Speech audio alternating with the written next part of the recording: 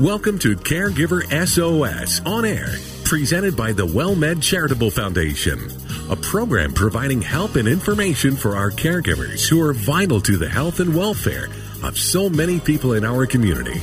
You can hear Caregiver SOS On Air Sundays at 6 p.m. on 9:30 a.m. The Answer. And now, here are your hosts, Ron Aaron and Carol Zernial. Well, we are delighted to welcome you on board Caregiver SOS On Air. I'm Ron Aaron. Carol Zernial, our co-host, is a nationally known gerontologist.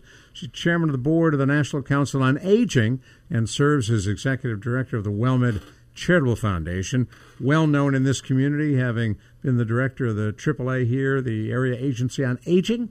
And as I have often said, Carol, you have forgotten more about aging than I will ever know, even as an old guy. So you've noticed that I'm forgetting things. Is that what you're saying, Ron? Caregiver SOS On Air brought to you by the WellMed Charitable Foundation. I'm not going to go there. I know you just glossed right over that. It's like a friend or your radio co-host wife saying, does this dress make me look fat? Okay, I would never ask you that question. And you know the answer to that one is no. Never. Of course not. It's fabulous. We're going to be talking in just a few minutes to a young woman, 24-year-old actress and playwright who's written a play, Mourning the Living, dealing with early onset Alzheimer's and a wife who becomes a caregiver for him.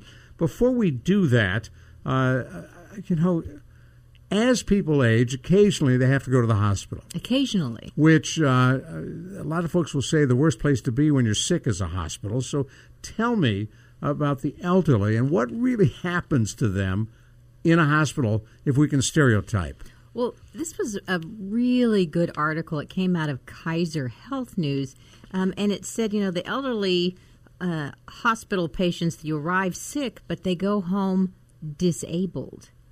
And that really hit a nerve, as a gerontologist and with the foundation and our caregiver program. I'm sure this sounds very familiar to a lot of people out there where you have a loved one, an older person, who goes into the hospital because they've had a fall, because they've got pneumonia, something. And when they get into the hospital, what happens? They don't get any sleep because somebody's poking them all night long, every 2 hours. The food isn't any good, so they're not eating anything. They're tied to tubes and oxygen and everything else, so they can't get out of their bed. They're immobile. And where that can be inconvenient for a younger person, for an older person, they may actually lose physical strength. The not eating may actually take down their health. And so it's not unusual. Why do so many older people leave the hospital and go to a skilled nursing facility for rehabilitation? A lot of times it's not the illness. It's because they have become so frail as a result of the hospital stay. Wow. And so there are hospitals now that are creating special geriatric units where their goal is to do do no harm. Do no harm, do the least amount of medicine, and do skills building while the person's in the hospital. So they really try to get them off the pain pills as quickly as possible, and to actually participate in their own care. So getting them up, unhooking them, making sure they're walking around, make the bed, carry a tray. They may send them to the cafeteria to get lunch and eat with other patients, as opposed to lay in the bed and have this food brought to you where you're not moving a muscle. So it's all about keeping the functioning as high as possible as you can, despite whatever illness or reason that put you in the hospital in the first place. And I would assume, because hospitals are under pressure for the Center for Medicare Services now to really cut back on readmissions, that probably goes a long way to eliminating or reducing readmissions. Well, it does, but unfortunately they don't measure functioning. So whereas the hospital, has an incentive to make sure you don't fall or get readmitted or acquire an infection, your decline, so an older person losing functioning is not on their checklist, is not something they're penalized, and not something that they're tracking. And don't we wrongly accept that as a fact of life? Yeah, Gramps kind of declined there, didn't do well in that hospital, and things aren't going as well as we'd like. Well, we do, and so Grandpa has to go to a nursing home at a cost of $85,000 a year. That's kind of a big increase. And let's say Grandpa doesn't have any funds for that, so now he's on Medicaid, so now the state is paying for it. So CMS may not be paying for it, but the state where Grandpa lives is paying for it. Because Medicare won't pay for nursing homes. It's still taxpayer dollars. It doesn't matter if it's Peter or Paul or John or Ringo. Somebody is paying for the care. I like where you went there. That's good. So for folks who are caregivers, children, loved ones, how do you prevent this kind of decline if you go into your ordinary hospital? They're not providing those other services. Well, I think that, again, you have to be the advocate because, you can suggest let's unhook them. If somebody can walk, let's unhook them. Let's go ahead and get them up. The good news is medicine is kind of going in the let's get you up and walking mode anyway. That is changing. The bad food, I'm not sure it is changing, at least not the last time one of my relatives was in the hospital. So, you have to look out for those opportunities for them to get as much sleep as possible, for them to run as few tests. I can remember they kept testing my dad for diabetes when he was in the hospital. He doesn't have diabetes, and yet every 2 hours somebody would show up to check his sugar, and I would have to say, he doesn't have diabetes, leave him alone. So, you've just got to have somebody there, that communication, make sure they're only running the tests they absolutely need to, and that you're looking out for their functioning and what happens next. You're listening to Caregiver SOS on air on 9:30 a.m. The Answer. I'm Ron Aaron. Along with Carol Zernial, in a couple of moments, we're going to be talking to a young woman, Mikael Hogan, who is an actress and playwright, talking about Mourning the Living, her play that talks about a woman whose husband develops early onset Alzheimer's and the struggles that family goes through. We've talked about caregivers because this is Caregiver SOS on air, but we don't talk as much about folks caring for people with other conditions. We talk a lot about dementia, talk a lot about Alzheimer's. What about those who are caring for cancer patients? Well, I'm glad you asked that because the American Society of Clinical Oncology just released a study. They looked at 1,200 caregivers in the United States that were cancer caregivers, and what they found was that cancer caregivers actually have a higher level of burden than other caregivers. That would include dementia caregivers, and that they are providing more hours of care per week. So, that kind of intrigued me, and then I thought about it. We're talking most likely on a shorter term basis. So when someone develops cancer, you have this intense period where they may be getting chemo, they may be getting different radiation, different treatments that really takes their functioning, a lot of side effects, takes the functioning way down. And so, it's pretty intense when they're in the treatment phase. They mentioned in the study that these are caregivers who need more assistance on, the end-of-life decisions, on hospice care. So not that everybody with cancer passes away, but that the needs are different. So I think that makes sense. Someone with Alzheimer's average is 10 years. Someone with cancer, the average is not 10 years. It is a shorter amount of time. And with an illness like cancer, we know that people are going to rally around that. This is time sensitive. We've got to get the treatment now. Whereas Alzheimer's, not as time sensitive. You're really kind of waiting for the person to unravel as opposed to round up all the resources and keep them going for as long as possible. It's a different type of caregiving, but, for those caregivers who are out there and dealing with cancer, it's good for those people, for us in this space to recognize that they may be feeling more burdened, that they may be devoting more hours of care, and that maybe they need more help than they're really getting. That's a good point. Everywhere you go, whether it's a business, an office, homes, a school, you see antibacterial dispensers, you see antibacterial soaps. I know folks who literally scrub their kids down with antibacterial soap morning, noon, and night. Got to kill those germs, got to protect. And now the FDA says not so fast. Well, I'm actually thrilled that the FDA said not so fast because I'm one of those people that has not been in favor of antibacterial soaps because my mother was a nurse and she said, you're just killing all the good germs. They're just going to mutate and you're going to make things worse in the long run. And what a lot of people don't know is that 75% of people in the United States are found with chemicals from these antibacterial soaps in their breast milk, in their urine, in their blood, in babies just born, in the dust, in the water. These are chemicals that go in to kill the germs. And so the FDA was asked to look at, do they do more good than harm? And they said, you know what? There's no proof that all these antibacterial products, particularly the soaps, liquid hand soap and bar soaps that are antibacterial, that they actually do more good than harm.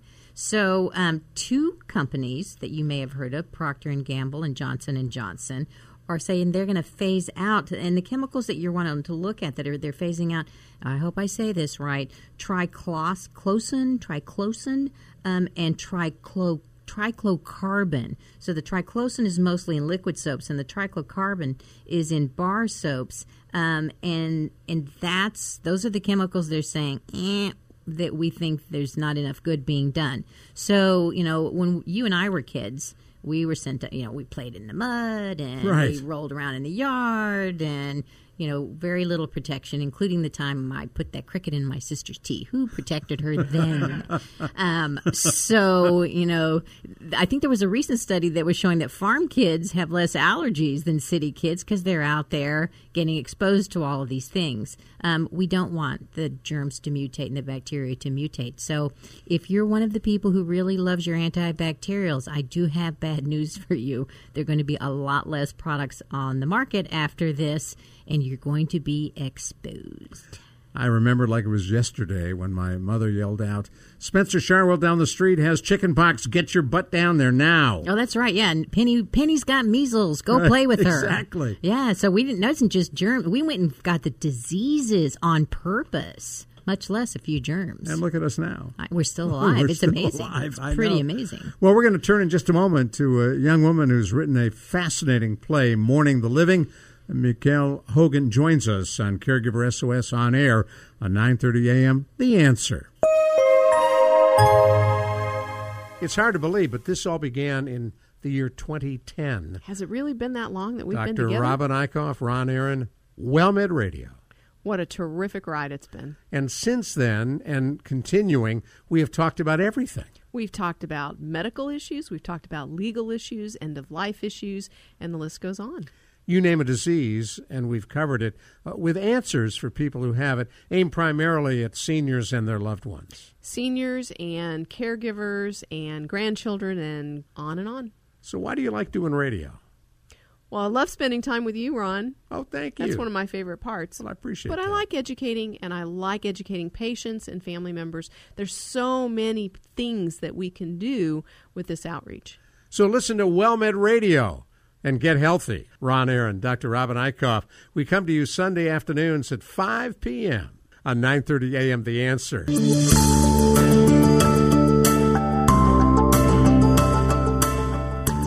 Well, we promised we would bring you a fascinating guest, and we have got her on our Caregiver SOS On-Air hotline. I'm Ron Aaron, along with Carol Zernial.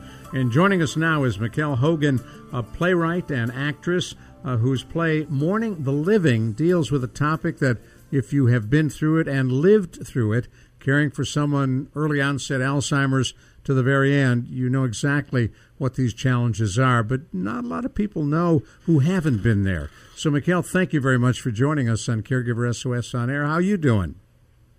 I'm doing great. Thank you so much for having me.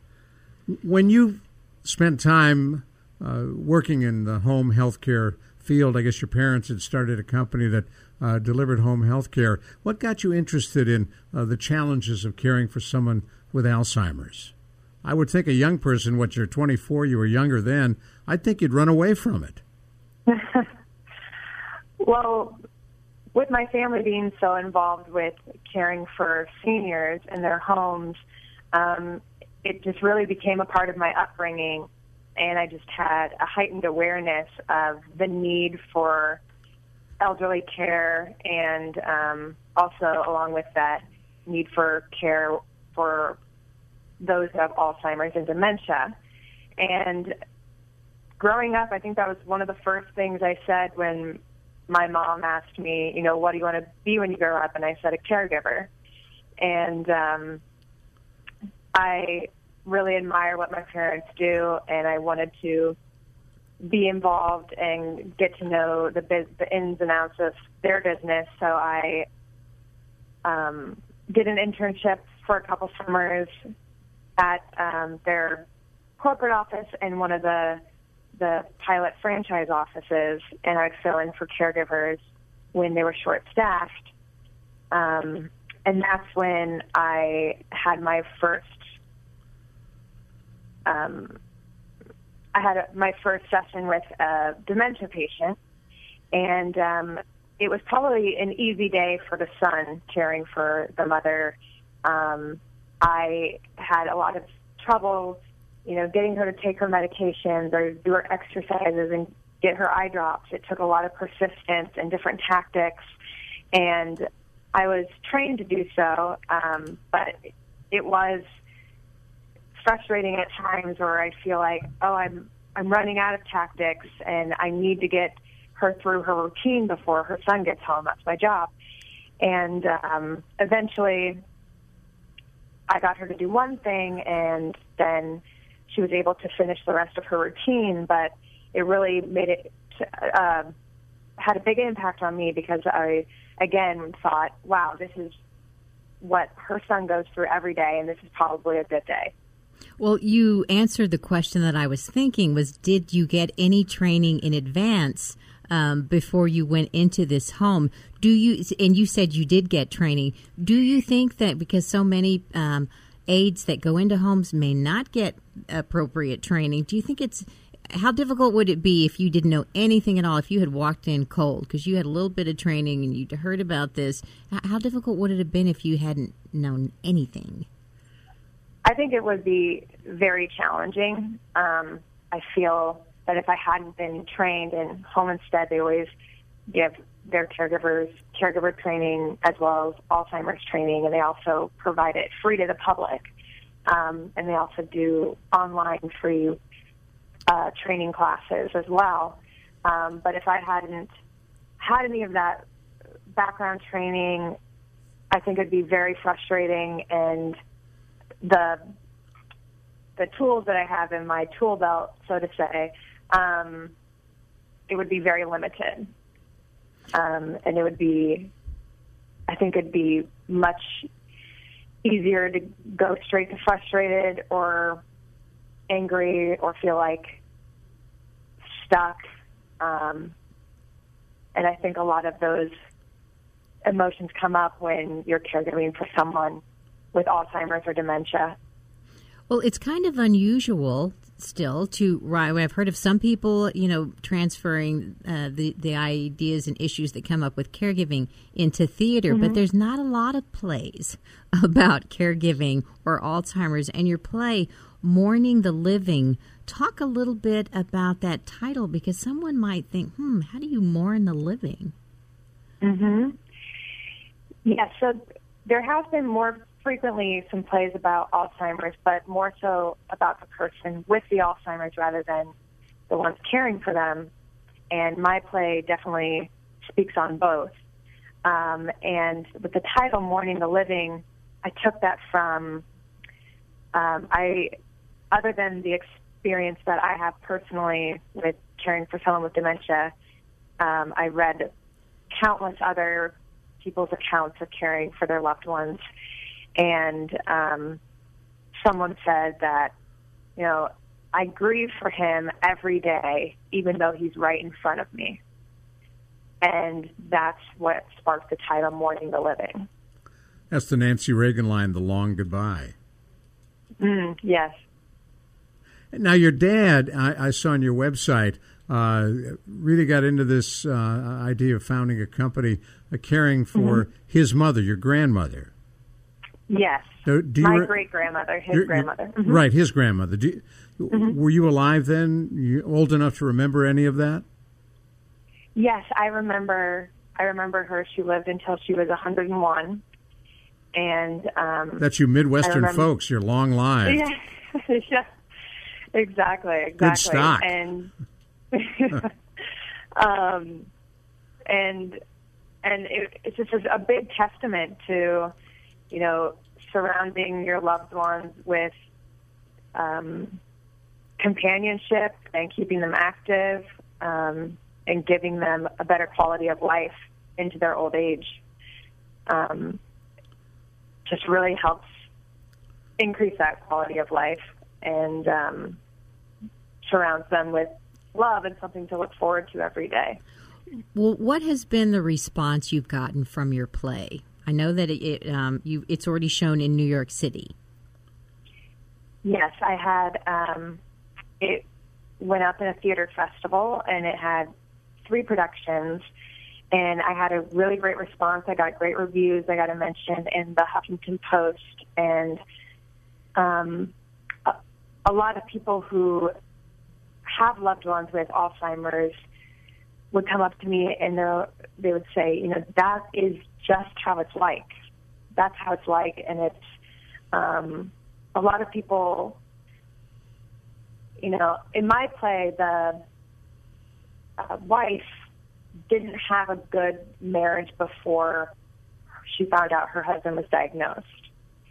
And when I was reading a lot of stories, I really only hear from people who had really great marriages with their spouse and them caring for them as they're progressing through the stages.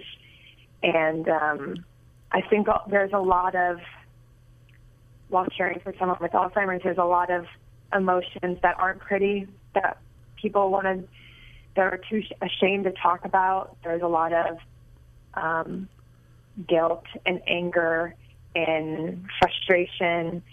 And I think sometimes people feel burdened by having to care for their loved one. And a lot of times they're not able to get out of the house even to go to church on a Sunday morning because they can't get them out, or it's too difficult, and they feel that they don't want to burden others by asking for help. And what really needs to happen, and I hope through the play and talking about the play, is bring awareness to how we really need to support our those we know that are caring for loved ones with Alzheimer's or dementia, or people in their old age, just to offer hours of release so they can go out and maybe see a movie or go to church or do some errands that they need to do, and just really give love and support and check in and ask, how are you doing today? Hold that thought. We'll come right back to you. For those of you who just joined us, we're talking with Mikkel Hogan, who is an actress, a playwright, and her play Mourning the Living deals with the challenge of caring for someone who has early onset Alzheimer's and what's that like as the disease progresses. I'm Ron Aaron, along with Carol Zernial, and Mikkel is talking us through the kind of reaction she was getting when she premiered the play at a festival in New York. As you wrote this, you chose, which is probably more typical than, as you mentioned, is talked about. You chose a family where they weren't a happily married, loving couple. It wasn't a great marriage.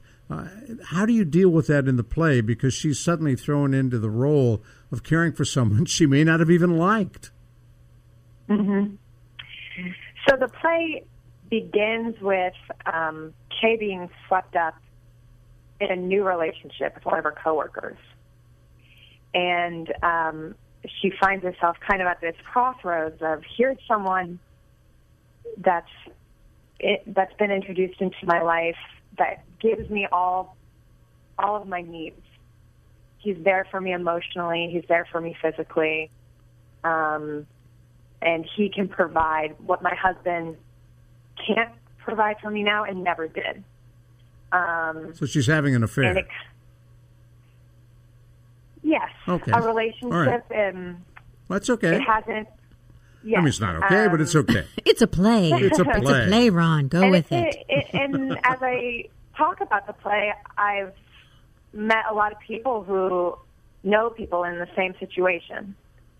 And I took that plot from another story that I read of a woman who decided to remarry. And her husband was in a home with Alzheimer's, and half of her family said, you know, you need that support in your life, and I support you in your decision. And the other half of the family saying, how dare you, and did not approve whatsoever. And I thought that was a very interesting conflict to have in your life. For sure. And so, and basically the husband, they always, from people's experience, if the person with Alzheimer's in the early stages accepts that they have the disease and are actively working to keep their mind active and work with the caregiver on eating right, staying active, it's a lot easier. Mikkel Hogan is with us, an actress and playwright. I'm Ron Aaron, along with Carol Zernial. You're listening to Caregiver SOS on air on 9:30 a.m. The Answer.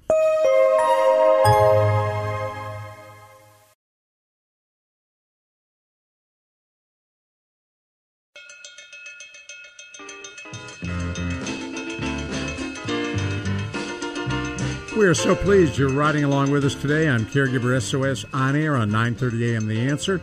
I'm Ron Aaron, along with Carol Zernial, and we're having a delightful conversation with a young woman who is both an actress and a playwright.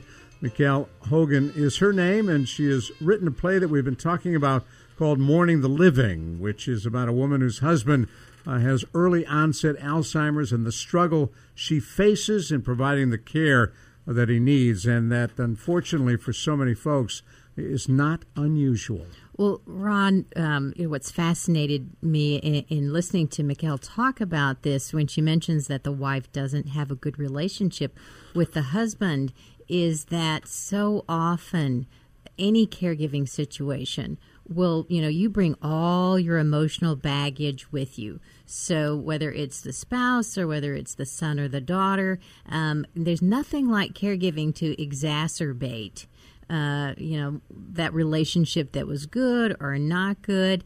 And Mikkel, when you were telling us that the wife in your play has an opportunity perhaps to have a better relationship with someone who doesn't have Alzheimer's. You haven't told us yet if she goes with it or not. But that's actually, that's actually not far from reality. I think a lot of people, yes, for better, for worse, in sickness and in health, but there are situations that are more than some people can handle, or early onset Alzheimer's. You didn't think it was going to happen this soon in the prime of your life. And so these are, what you've written is not fantasy by any means. Mm-hmm. Yeah, I've talked to many people who know people in that similar situation, that they do decide to start a relationship with someone else that can help give them the needs that they need as well. And, and they're not, and it's not that they're abandoning their spouse. They're there to take care of them, and they're doing that. And I know for my character, Kay, it's with her and her husband, her argument is that, he doesn't know who I am. We live in different worlds. So that kind of creates a lot of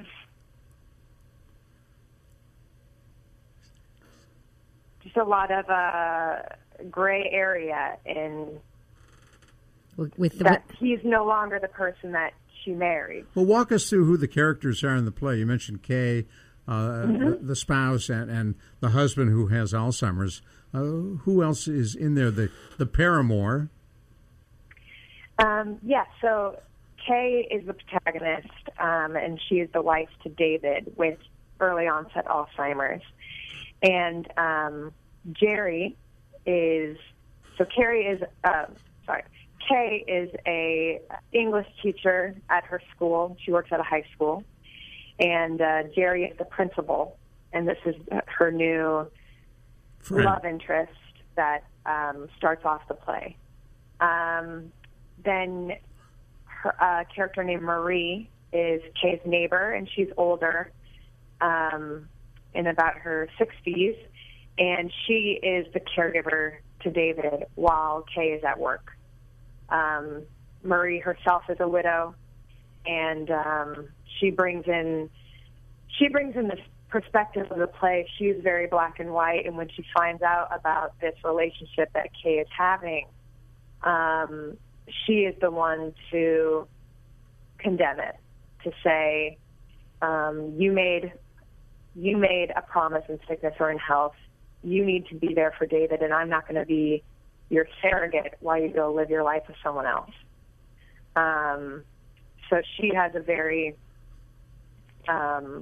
traditional view on and perspective on Kay's life and her decisions.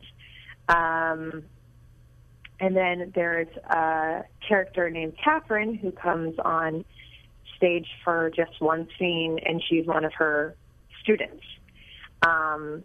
It's late at night, and the character gets pressured to basically ding-dong ditch her teacher's house. And she basically ends up on Kay's doorstep drunk and embarrassed that she's there, and Catherine is Kay's best student, and so she's shocked that she's there, and the scene is kind of this showing this mother-daughter sort of relationship and kind of a different perspective on Kay's decision to have a relationship with Jerry. Kay kind of accidentally lets go a little bit and tells her on accident that she's seeing the principal, and Catherine gives her a little bit of support and says, you deserve to be happy, and I think it's really great that you're doing this for yourself. And it's kind of a different perspective that we have yet to see in the play.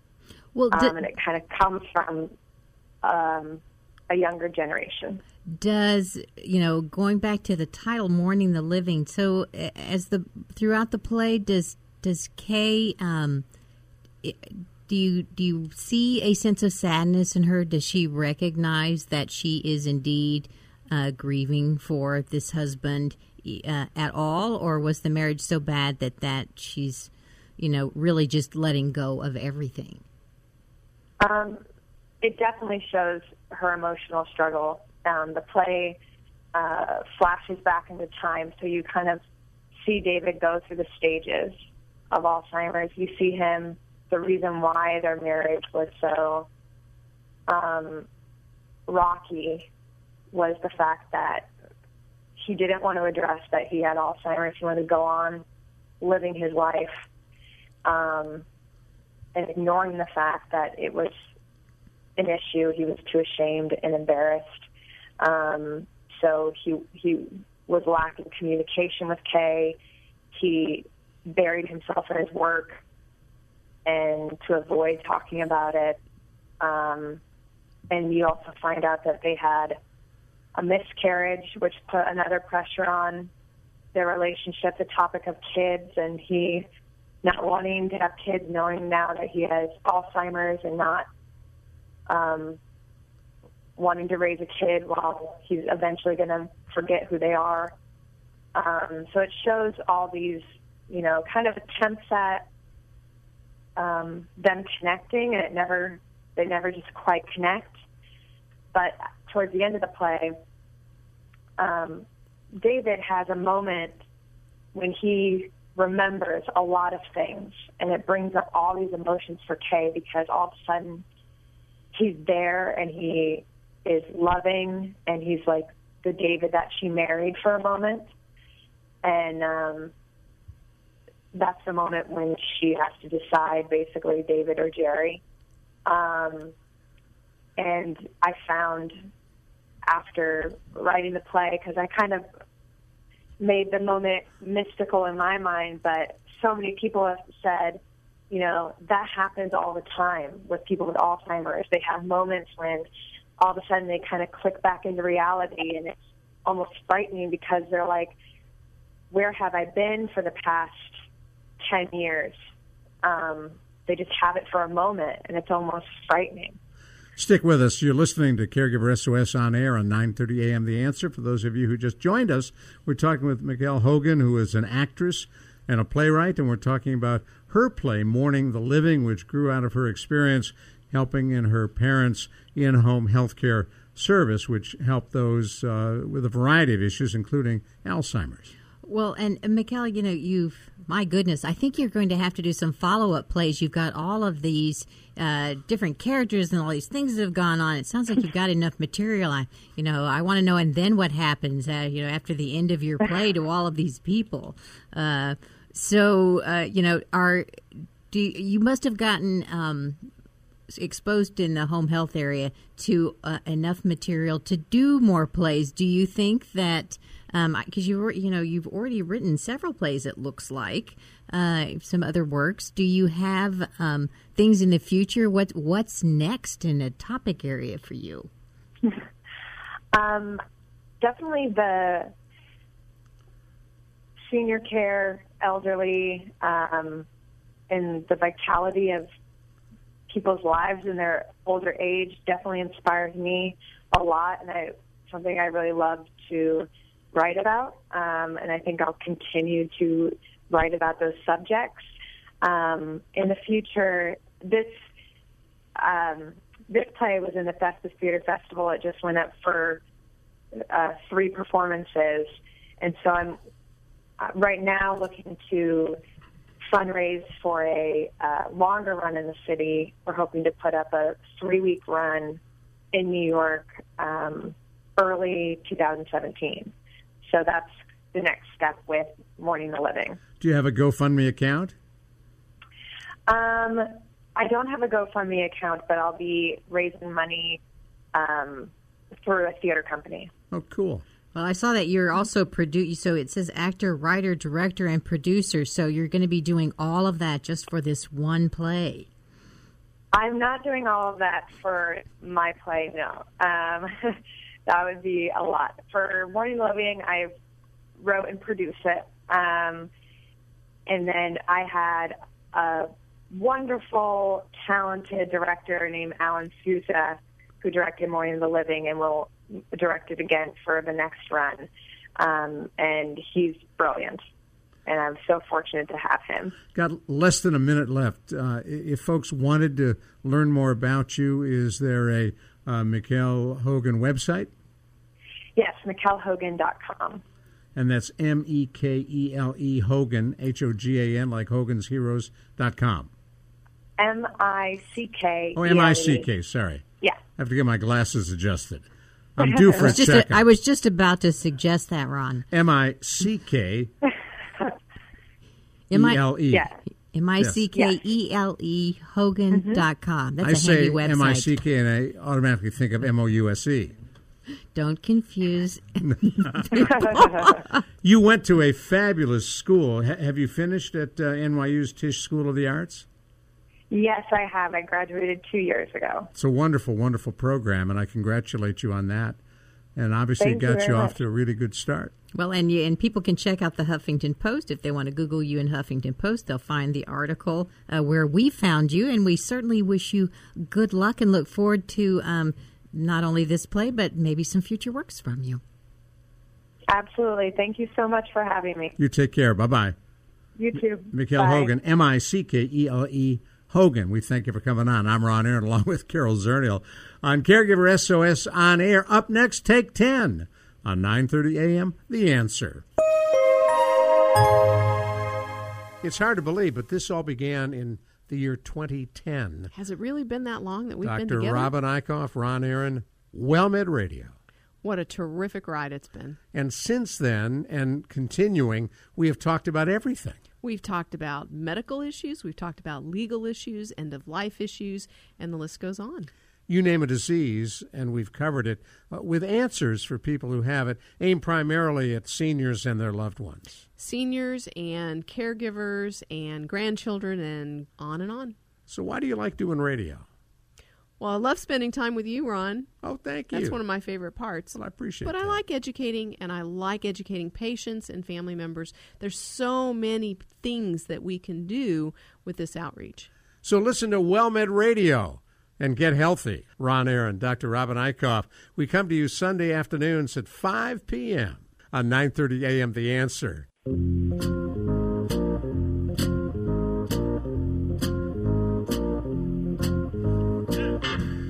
Well, thank you very much for staying with us right here on Caregiver SOS On Air. At the end of each of our programs, we jump to Take 10, a 10-minute look at a topic of interest to folks who are caregivers, their friends and family and others. And this topic welcomes on board Dr. Jamie Heisman, a nationally known psychotherapist in Florida, joins us on our Caregiver SOS On Air hotline. Dr. Jamie is a specialist in addictions and caregiving, and Carol Zernial and me, Ron Aaron, we ride along with us, and you've got a pretty good topic you want to take a look at. Well, this one appeared on the Huffington Post, and all of us, if we're working with caregivers or we are caregivers, eventually we're going to come across someone who is dealing with a terrible illness or someone who's lost a loved one. And for many of us, I think, especially these days, it can be really hard when we have no idea how to comfort someone. So, Jamie, why is it so difficult for us to figure out something to say or do when someone else is grieving? You know, Carol, the hardest thing for us to do as caregivers and just even as human beings is to accept our powerlessness. That's the most difficult thing. We stay in control, or we want to have the semblance of staying in control. And watching a loved one suffer is one of the hardest things in the world. We feel like, we're being trapped in their nightmare, and we want to be able to fix it. That's really the essence of it. We just want to fix it. So many of us, feel like we need to rush in and just say something, say anything to try to comfort someone. Especially if their loved one, let's say that the person is a caregiver and their loved one has passed away. Is that always the best approach? Is saying something, anything, better than saying nothing? That's a good question. My feeling is you bear witness. You give a person a safe place, some person that they can actually talk to, someone who will listen, somebody who will stare them in the eyes as opposed to looking down or around. I mean, there's so many ways to support your loved one. It's not your job to take away their pain. You need to acknowledge this and accept it if you're a caregiver. But your love and understanding, I think, is the best medicine that they need. And that feeling of love and understanding comes across loud and clear when you're present in the moment. And also taking time to learn about their illness. So in these days where so often we turn to our cell phone, is texting sorry for your loss? Is it appropriate to text, at this time? Wow. Bearing witness, I've never thought of it from an electronic basis, but I'd say an absolute no.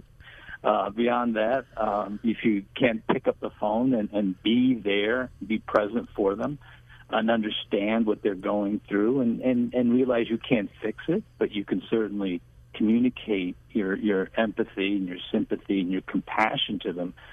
There's nothing that substitutes for that. But if you talk to millennials, as I do from time to time when I can't avoid it, and you talk about phones and phone calls, I had a conversation the other day with a young man who we were talking about texting versus phone calls. I said, how often do you make a phone call? He said, never, maybe two a month. They use texting for everything. I know, and I think that's an issue that we really all need to look at. I think, how can you validate somebody's pain through a text, and how can you be there and for this person in a text? And I think that whether they choose, the millennials, if you will, to use text, I think we have to be vigilant about our values and how we approach death, dying, chronic illness. Issues like that. I mean, we have to be there. We don't have to text. Text is It's too easy, Ron. It's just too easy. I was going to say that needs to be one of the 2 phone calls that month that the person makes. That's a good point. Instead of just spring for that. I often say texting is an inaccurate form of communication because you can use all the emoji, the little faces, animals, whatever it is that you want, but you can't communicate the sound, the emotion that goes with the words when you're doing something in a text, and... But now you can send voice texts. Well, you can't. Okay, so complicate it further. Thank you. You can send voice text. That's kind of like a voicemail, but you're not actually talking to the person. You're leaving them a message. Correct. You're talking at them. Yes. So, and Ron, you know there's also other programs, which I've even sent you, Marco Polo, which allows you to actually videotape the text. And that's getting closer, but to be perfectly blunt with you, just like Carol said, that should be one of your calls, and that value should be instilled upon that person. We often get fearful of what to say, and I think that says a lot about our own self-care and about our own confidence in ourselves. Stick with us. We're right now doing Take 10 here on Caregiver SOS On Air. Ron Aaron with Carol Zernial and our good friend Dr. Jamie Heisman talking about how to comfort someone in a time of crisis, loss, and what are the best ways to do that, because none of us really know what to say. Well, there were 2 interesting examples in this particular post. One of them was talking about the value of listening, that rather than saying anything, they simply ask, at the end of your life, what were the things that your mother enjoyed? And let the caregiver talk about her mother and just take it from there. And that became multiple conversations so that this person, whenever, they saw them, they would think again, they'd, renew the conversation, what I really miss about my mother. And it just gave a chance for that caregiver to, talk through her emotions. And that person just listened and didn't really say anything other than, a question to trigger a response. One of the nice things about being Jewish, Dr. Jamie, is sitting Shiva after a death where the family will gather and friends and relatives will come visit. And a lot of that is done at that event. It is, and threshing is too, if you will. You're eating and celebrating the person's life when you're sitting on that bench and sitting Shiva. It's a routine in which it's a ritual. It's something that allows you to start transforming. But to Carol's point, just to be with somebody and give them space when they need it is incredibly important.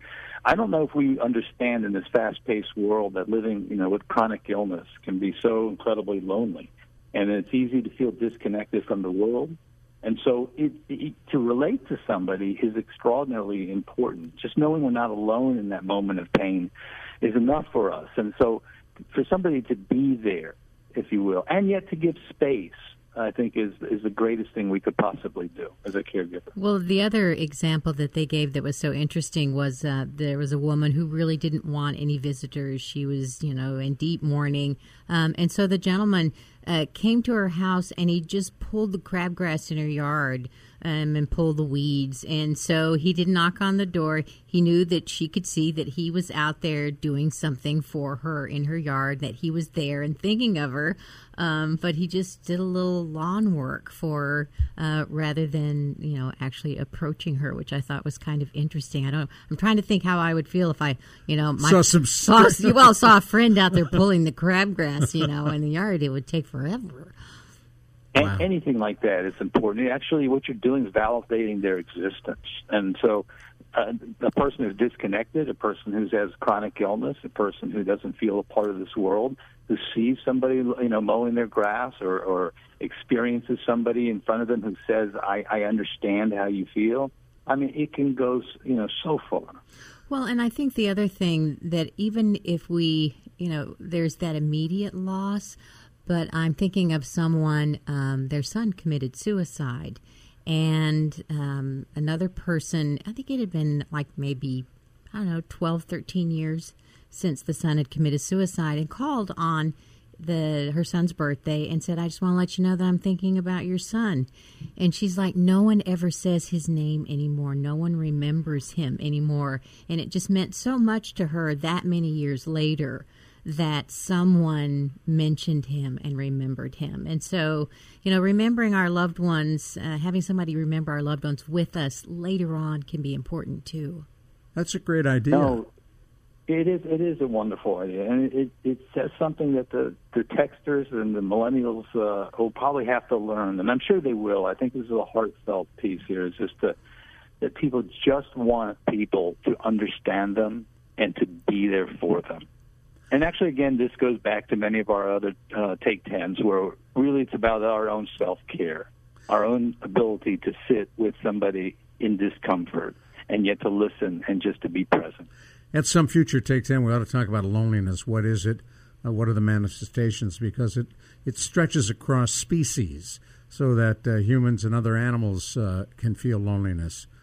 More on another Take 10.